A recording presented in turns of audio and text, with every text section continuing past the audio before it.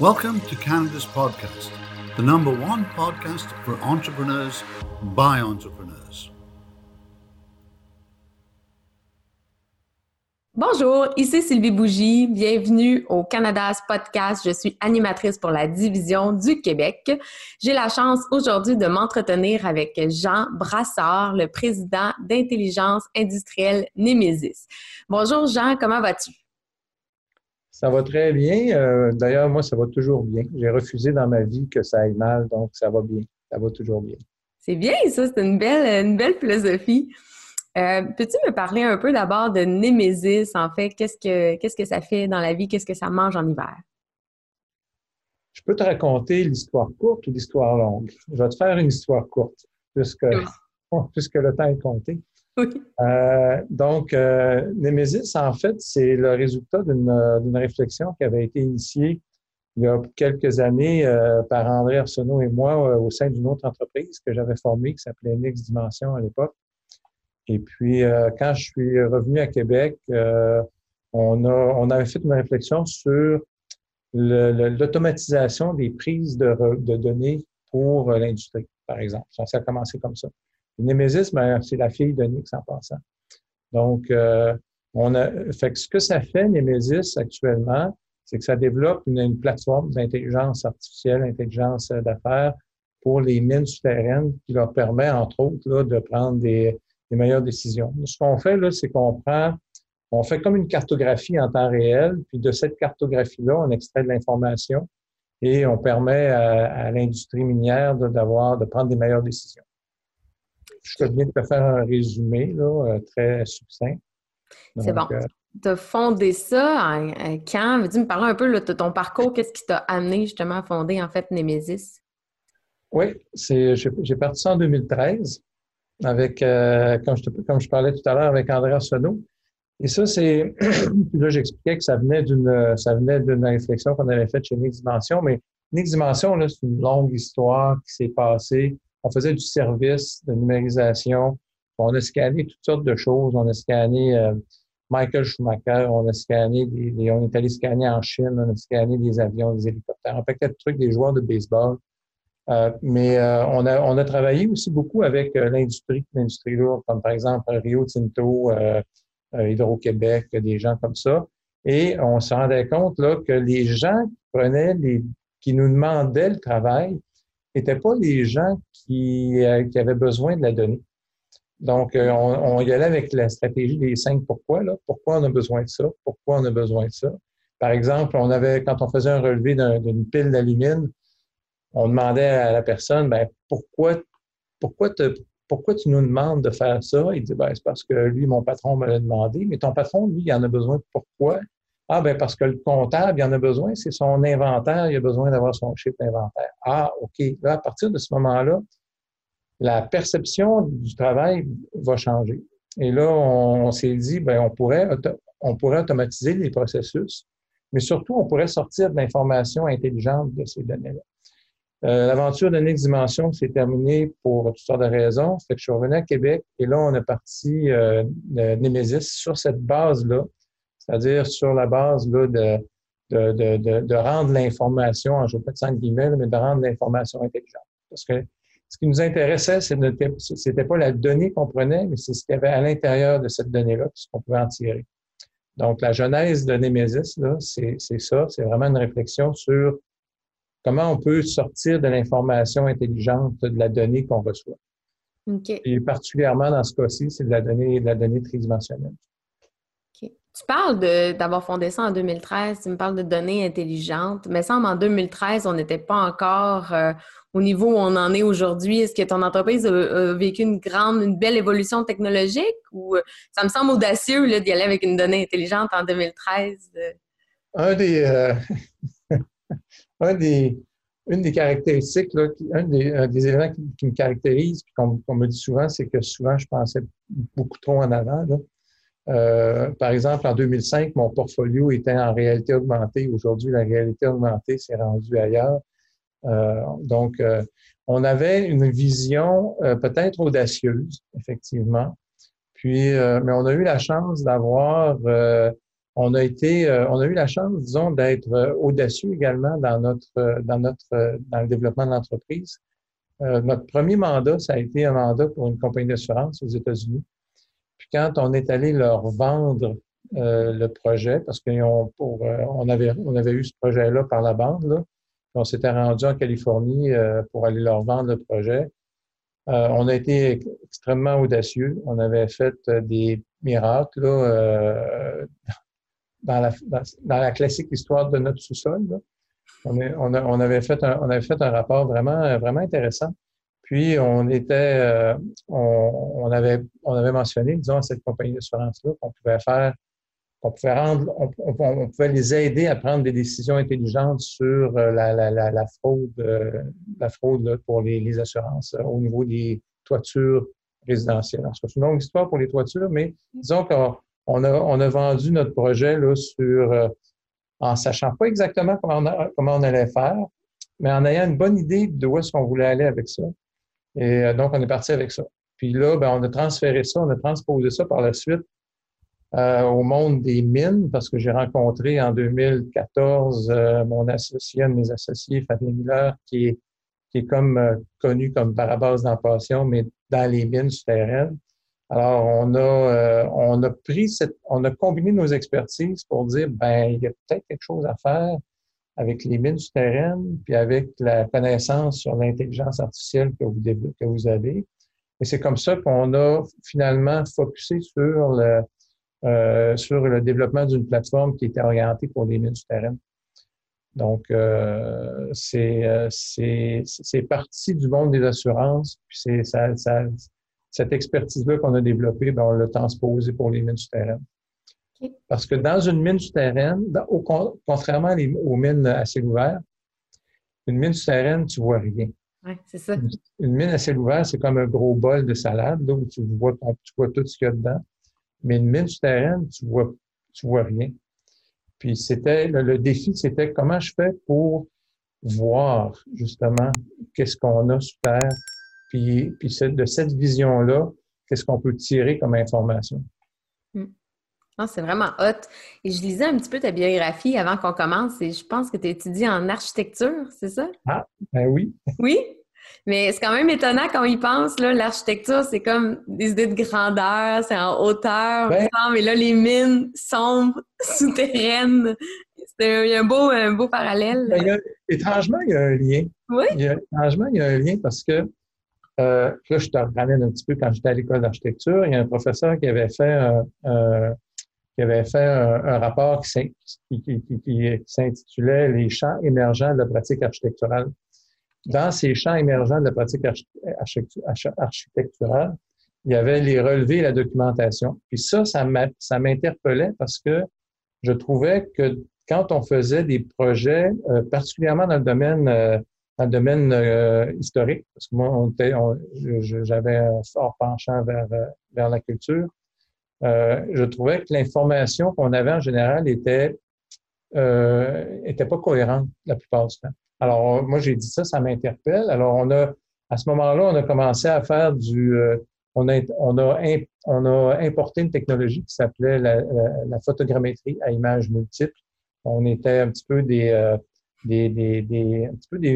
encore une fois, un peu en avance, mais on a eu la chance d'avoir des contrats qui nous ont été donnés par l'archéologue en chef de la Ville de Québec. Donc, ça a été le premier qui a vu la possibilité de l'utilisation de ces technologies-là. Donc, de fil en aiguille, donc j'avais une autre compagnie à l'époque qui s'appelait le Groupe Parallèle, qui faisait des relevés de la documentation de bâtiments historiques. Puis, on a touché à l'industrie. Donc, de fil en aiguille, comme ça, on s'est spécialisé là, dans ces technologies-là, les lasers et tout ça. Mais c'est pas loin de l'architecture, parce que l'architecture, en réalité, qu'est-ce que c'est? L'architecture,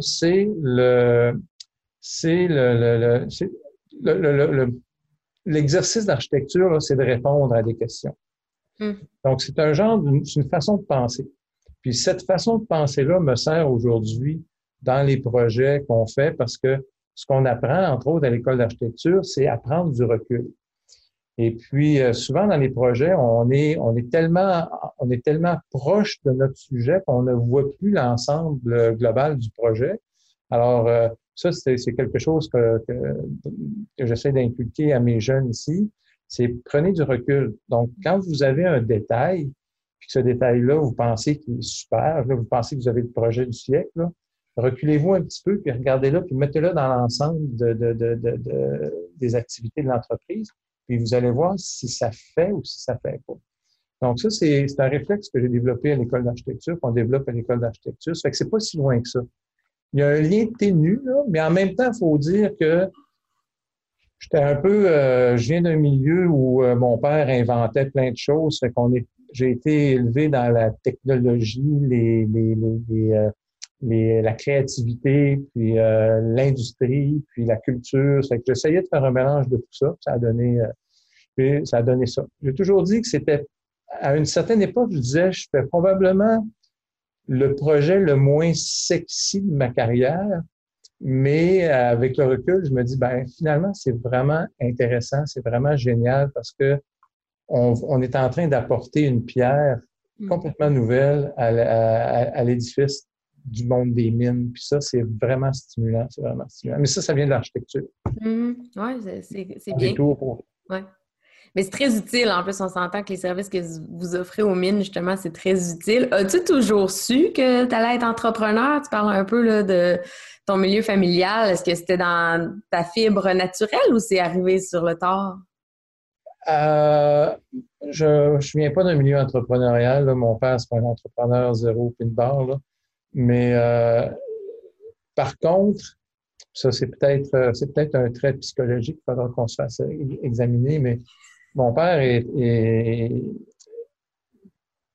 disons qu'il travaillait tout seul dans son coin quand il travaillait pour la ville. Il travaillait pour la ville de Jonquière. Il travaillait tout seul. Il n'était pas très... et nous, je sais pas, on a comme développé ce réflexe-là de ne pas vouloir... En fait, on est capable de travailler pour des patrons, mais on a des idées fortes. Donc, puis le monde entrepreneurial, il est venu, je pense, naturellement de mon côté parce que j'avais des idées que je voulais mettre de l'avant, auxquelles je croyais. Puis j'ai fait un tas d'erreurs dans le passé là, pour arriver à où je suis aujourd'hui. En fait, j'en fais encore d'ailleurs des erreurs. Mais tout ce parcours-là, en fait, l'entrepreneuriat, c'était le meilleur moyen pour moi de mettre de l'avant ces idées-là.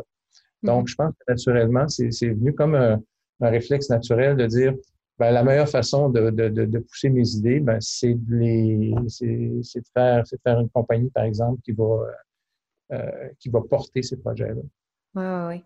Tu parlais d'erreur. Moi, j'ai le goût de te prendre au mot et de te demander justement, y a-t-il une chose que tu ferais différemment dans le parcours de ton entreprise? Sûrement peut-être plusieurs, malgré que chaque erreur est sûrement une source d'apprentissage, mais avec du recul, justement, je reprends aussi tes mots. Est-ce qu'il y a quelque chose que tu te dis, ouais, avoir su, là, ça, j'aurais fait ça différemment? Une histoire peut-être à raconter à nos auditeurs là, qui pourraient... Avoir su, je me serais entouré déjà plus tôt des personnes, j'aurais plus écouté certaines personnes, comme par exemple écouter un avocat, par exemple écouter un conseiller qui te dit, moi je suis passé par là, puis fais attention. Oui. Est-ce que j'aurais fait des choses différemment? Fort probablement, en sachant ce que je sais aujourd'hui, déjà que j'aurais probablement été peut-être, puis ça, je le mets en guillemets aussi, là, plus... j'aurais offert une meilleure direction parce que j'ai toujours l'impression, puis on en a parlé récemment, j'ai toujours l'impression que les gens vont penser comme moi. Donc, avec le recul, je me rends bien compte, avec l'âge aussi, je me rends bien compte que c'est pas vrai. Que chacun a sa façon de penser, que chacun a sa vision, puis que si on veut harmoniser cette vision-là dans une entreprise, ben, c'est important que les règles soient très, très bien définies dès le départ. Donc, avoir su, si je reprends ton terme, avoir su s'il y a des choses que j'avais à changer, ben, j'aurais été plus clair dans la direction de l'entreprise. Ça m'aurait évité de faire de louvoyer. J'aurais été peut-être plus rapide pour arriver à mon point de chute. Oui, je comprends tout à fait. Je suis pareil comme toi aussi là-dessus.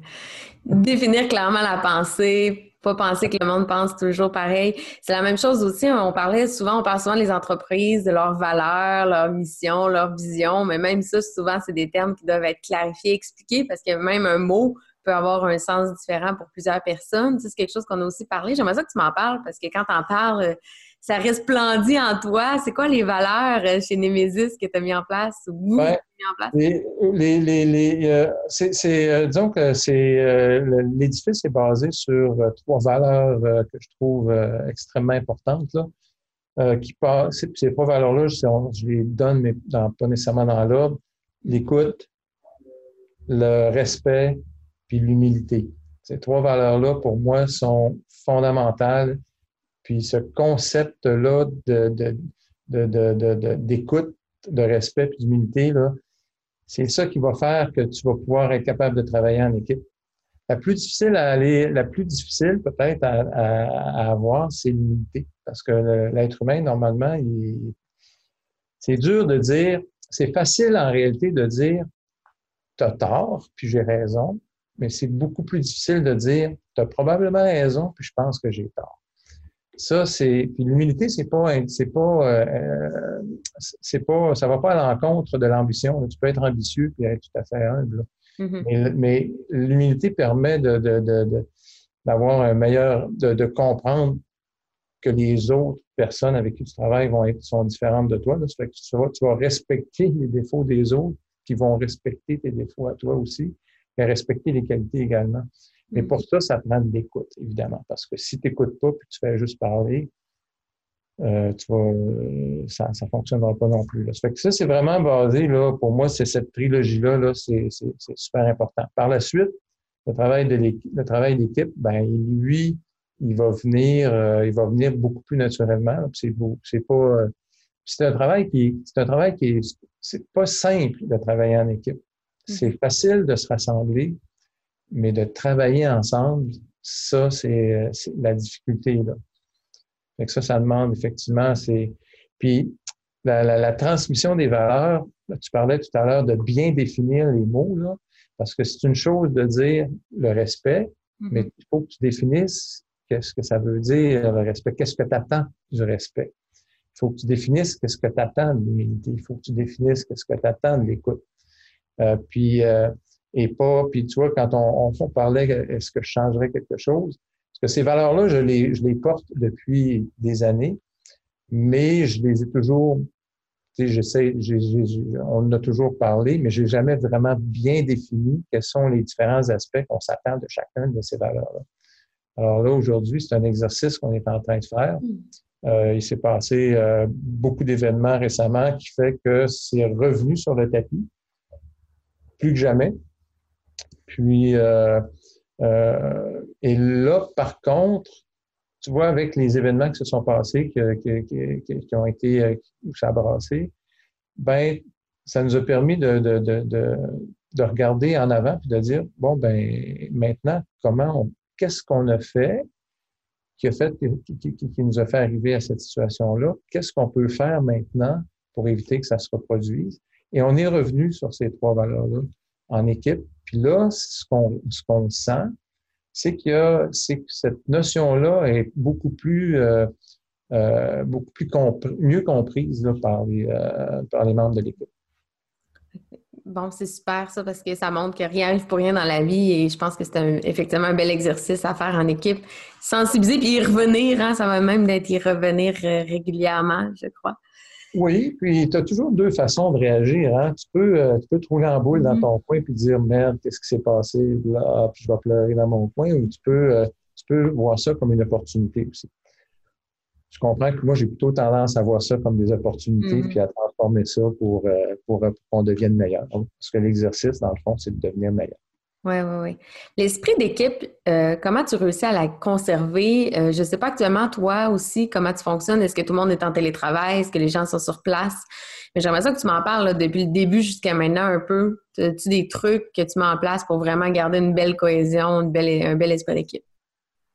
Ben, c'est souvent des petits gestes. Puis, déjà au départ, les gens ont le loisir de travailler à distance, mais ils travaillent. Puis, on a des bureaux qui permettent une distanciation très facile, là. On a peut-être, entre chacun des bureaux, on peut avoir 3 mètres de distance ou 4 mètres de distance. Donc, c'est pas vraiment un problème de ce côté-là. Les gens aiment beaucoup venir travailler en équipe parce qu'on on a des murs, nous, en tableau, là. Ça fait on écrit beaucoup sur les murs.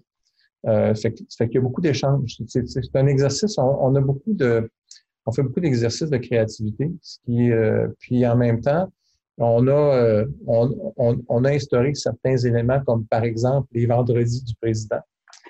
OK. Le vendredi du président, c'est pas une invention. Moi, j'ai appelé ça les vendredis du président, mais en fait, ce qu'on fait, c'est que le vendredi, par exemple, autour d'une bière, on va parler des choses qui ont un lien avec l'entreprise, mais différemment, vu d'une autre façon, dans une autre atmosphère, dans un autre contexte.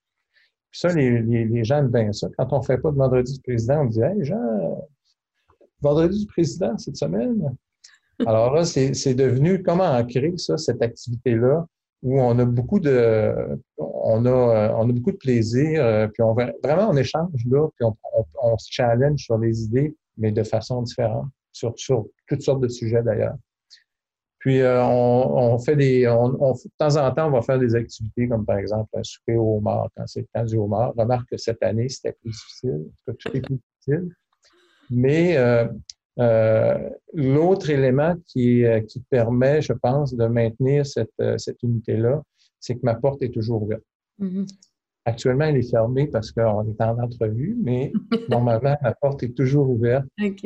Et j'ai demandé à toutes les fois qu'on rentre une nouvelle personne dans l'équipe, je mentionne à cette personne-là que j'espère que dans son travail, elle va venir me voir pour me dire, Jean, j'ai fait une erreur. Mm. Puis, parce que ce que je leur dis, c'est que vous avez droit à l'erreur. Parce que souvent, les gens vont être stressés parce qu'ils veulent pas faire une erreur de peur de déplaire ou que ça puisse nuire à l'entreprise. Alors, moi, je leur donne le droit à l'erreur, puis je leur donne surtout le droit de parler ouvertement. Puis, évidemment, avec des activités. Ils sont libres aussi d'organiser des activités. Là. Les gens ici ils ont pris cette habitude-là. Là. Ils ont embarqué dans le beat, là, puis ils préparent, ils organisent des activités. Par exemple, on a un endroit où on fait nos prototypes et tout. Là. Ben là, ils ont mis, tu vois, récemment, ils se sont fait des haltères en béton parce que les gyms sont fermés. Fait que de temps en temps, sur l'heure du midi, il y en a un qui va s'entraîner. Fait que, tu sais, il y a plein de choses comme ça qui fait que l'atmosphère est super le fun, puis que ça permet de maintenir cet esprit d'équipe-là. Sur un autre volet maintenant, un volet plus personnel, est-ce que tu es quelqu'un qui est capable de bien décrocher de la job ou pour toi c'est un défi, ça, l'équilibre, travail, vie de famille? Ça a déjà été un problème dans le passé, jusqu'au jour où je me suis rendu compte que mon garçon était passé de 5 pieds à 6 pieds 1. Cette période-là a été particulièrement intense au niveau du travail. Puis là, je me suis rendu... Puis en fait, tu vois, c'est là où je me suis rendu compte vraiment là, de l'importance de cet équilibre-là. C'est quand j'avais mon autre compagnie d'Exdimension, puis que je partais, c'était fou, là. Je partais de Québec le dimanche soir à 11h par l'autobus, puis je revenais le vendredi. C'était complètement fou. J'ai fait ça pendant 8 ans. Et pour me rendre compte, quand je suis revenu à Québec, que j'avais manqué quelque chose. Que le travail, c'est super important, mais c'est vraiment, vraiment, vraiment important de pouvoir décrocher. Alors moi, maintenant, je décroche là, à peu près instantanément. Puis ça, une des choses que je fais plein de choses, là. On fait comment on décroche. De un, tu peux laisser ton téléphone fermé. Pas pire, Jean, tu poses les questions à ma place. Ouais. Ouais. Comment tu décroches? Ben, Je te taquine. faut bien comprendre. En fait, tu vois, c'est une question de priorité. Moi, j'ai décidé dans ma vie que ma priorité, là, c'était, oui, mon entreprise, c'est une des priorités, mais ma très, très grande priorité, là, c'est ma famille. Puis et là, puis ça, je dois avouer qu'on a particulièrement bien réussi cet exercice-là d'avoir une famille extrêmement soudée, extrêmement, on a du plaisir toujours ensemble, on fait des projets. Puis tu vois, pour décrocher, on fait de la rénovation. On va faire, moi, je fais de la photographie, mais je lis beaucoup. Je suis un lecteur boulimique. Je dessine. Mais il faut que tu acceptes que dans la technologie du téléphone intelligent, là, il y a une belle affaire qui s'appelle une boîte vocale, puis que tes courriels, tu n'es pas obligé de les lire tout de suite. Ouais. Puis tu n'es pas obligé de répondre de façon instantanée à un texto. Donc, tu sais, à partir du moment où tu comprends, tu acceptes ça, ben là, ça devient beaucoup plus facile. Là. Ça devient beaucoup plus facile, mais ça devient beaucoup plus facile de décrocher. Puis en même temps, on entretient des relations d'amitié. Tes amis, là, ça t'aide à décrocher ça également. Donc, c'est la famille, les amis, les activités qu'on fait en famille, les soupers qu'on se fait, les soupers du dimanche avec l'apéro, le fromage et tout. Donc, mais oui, maintenant, je décroche là, super facilement. Parfait. J'aime ça, moi, entendre ça. C'est doux à mes oreilles parce qu'il y a encore trop d'entrepreneurs qui pensent que pour avoir du succès, il faut quasiment, c'est normal de ne pas être capable de décrocher. Puis c'est pratiquement une obligation, alors que je pense que non. Là, l'équilibre, c'est ça qui va faire en sorte que les entrepreneurs vont durer dans le temps, perdurer dans le temps. Puis, Ben, tu vois, moi, j'ai une facilité, là. Je dors. Peu importe les problèmes qui arrivent, là, je vais dormir parce que je me suis conditionné il y a longtemps à me dire que même si je ne dors pas, je ne serai pas en forme pour répondre à un problème. Donc, je suis mieux de dormir, puis d'arriver reposé, d'avoir la tête reposée. Ça fait que, je dors bien. Alors, le travail, là, il faut... moi, je ne crois pas qu'il faut travailler. Puis, il y a plein d'histoires d'entrepreneurs qui travaillaient 1000 heures par semaine.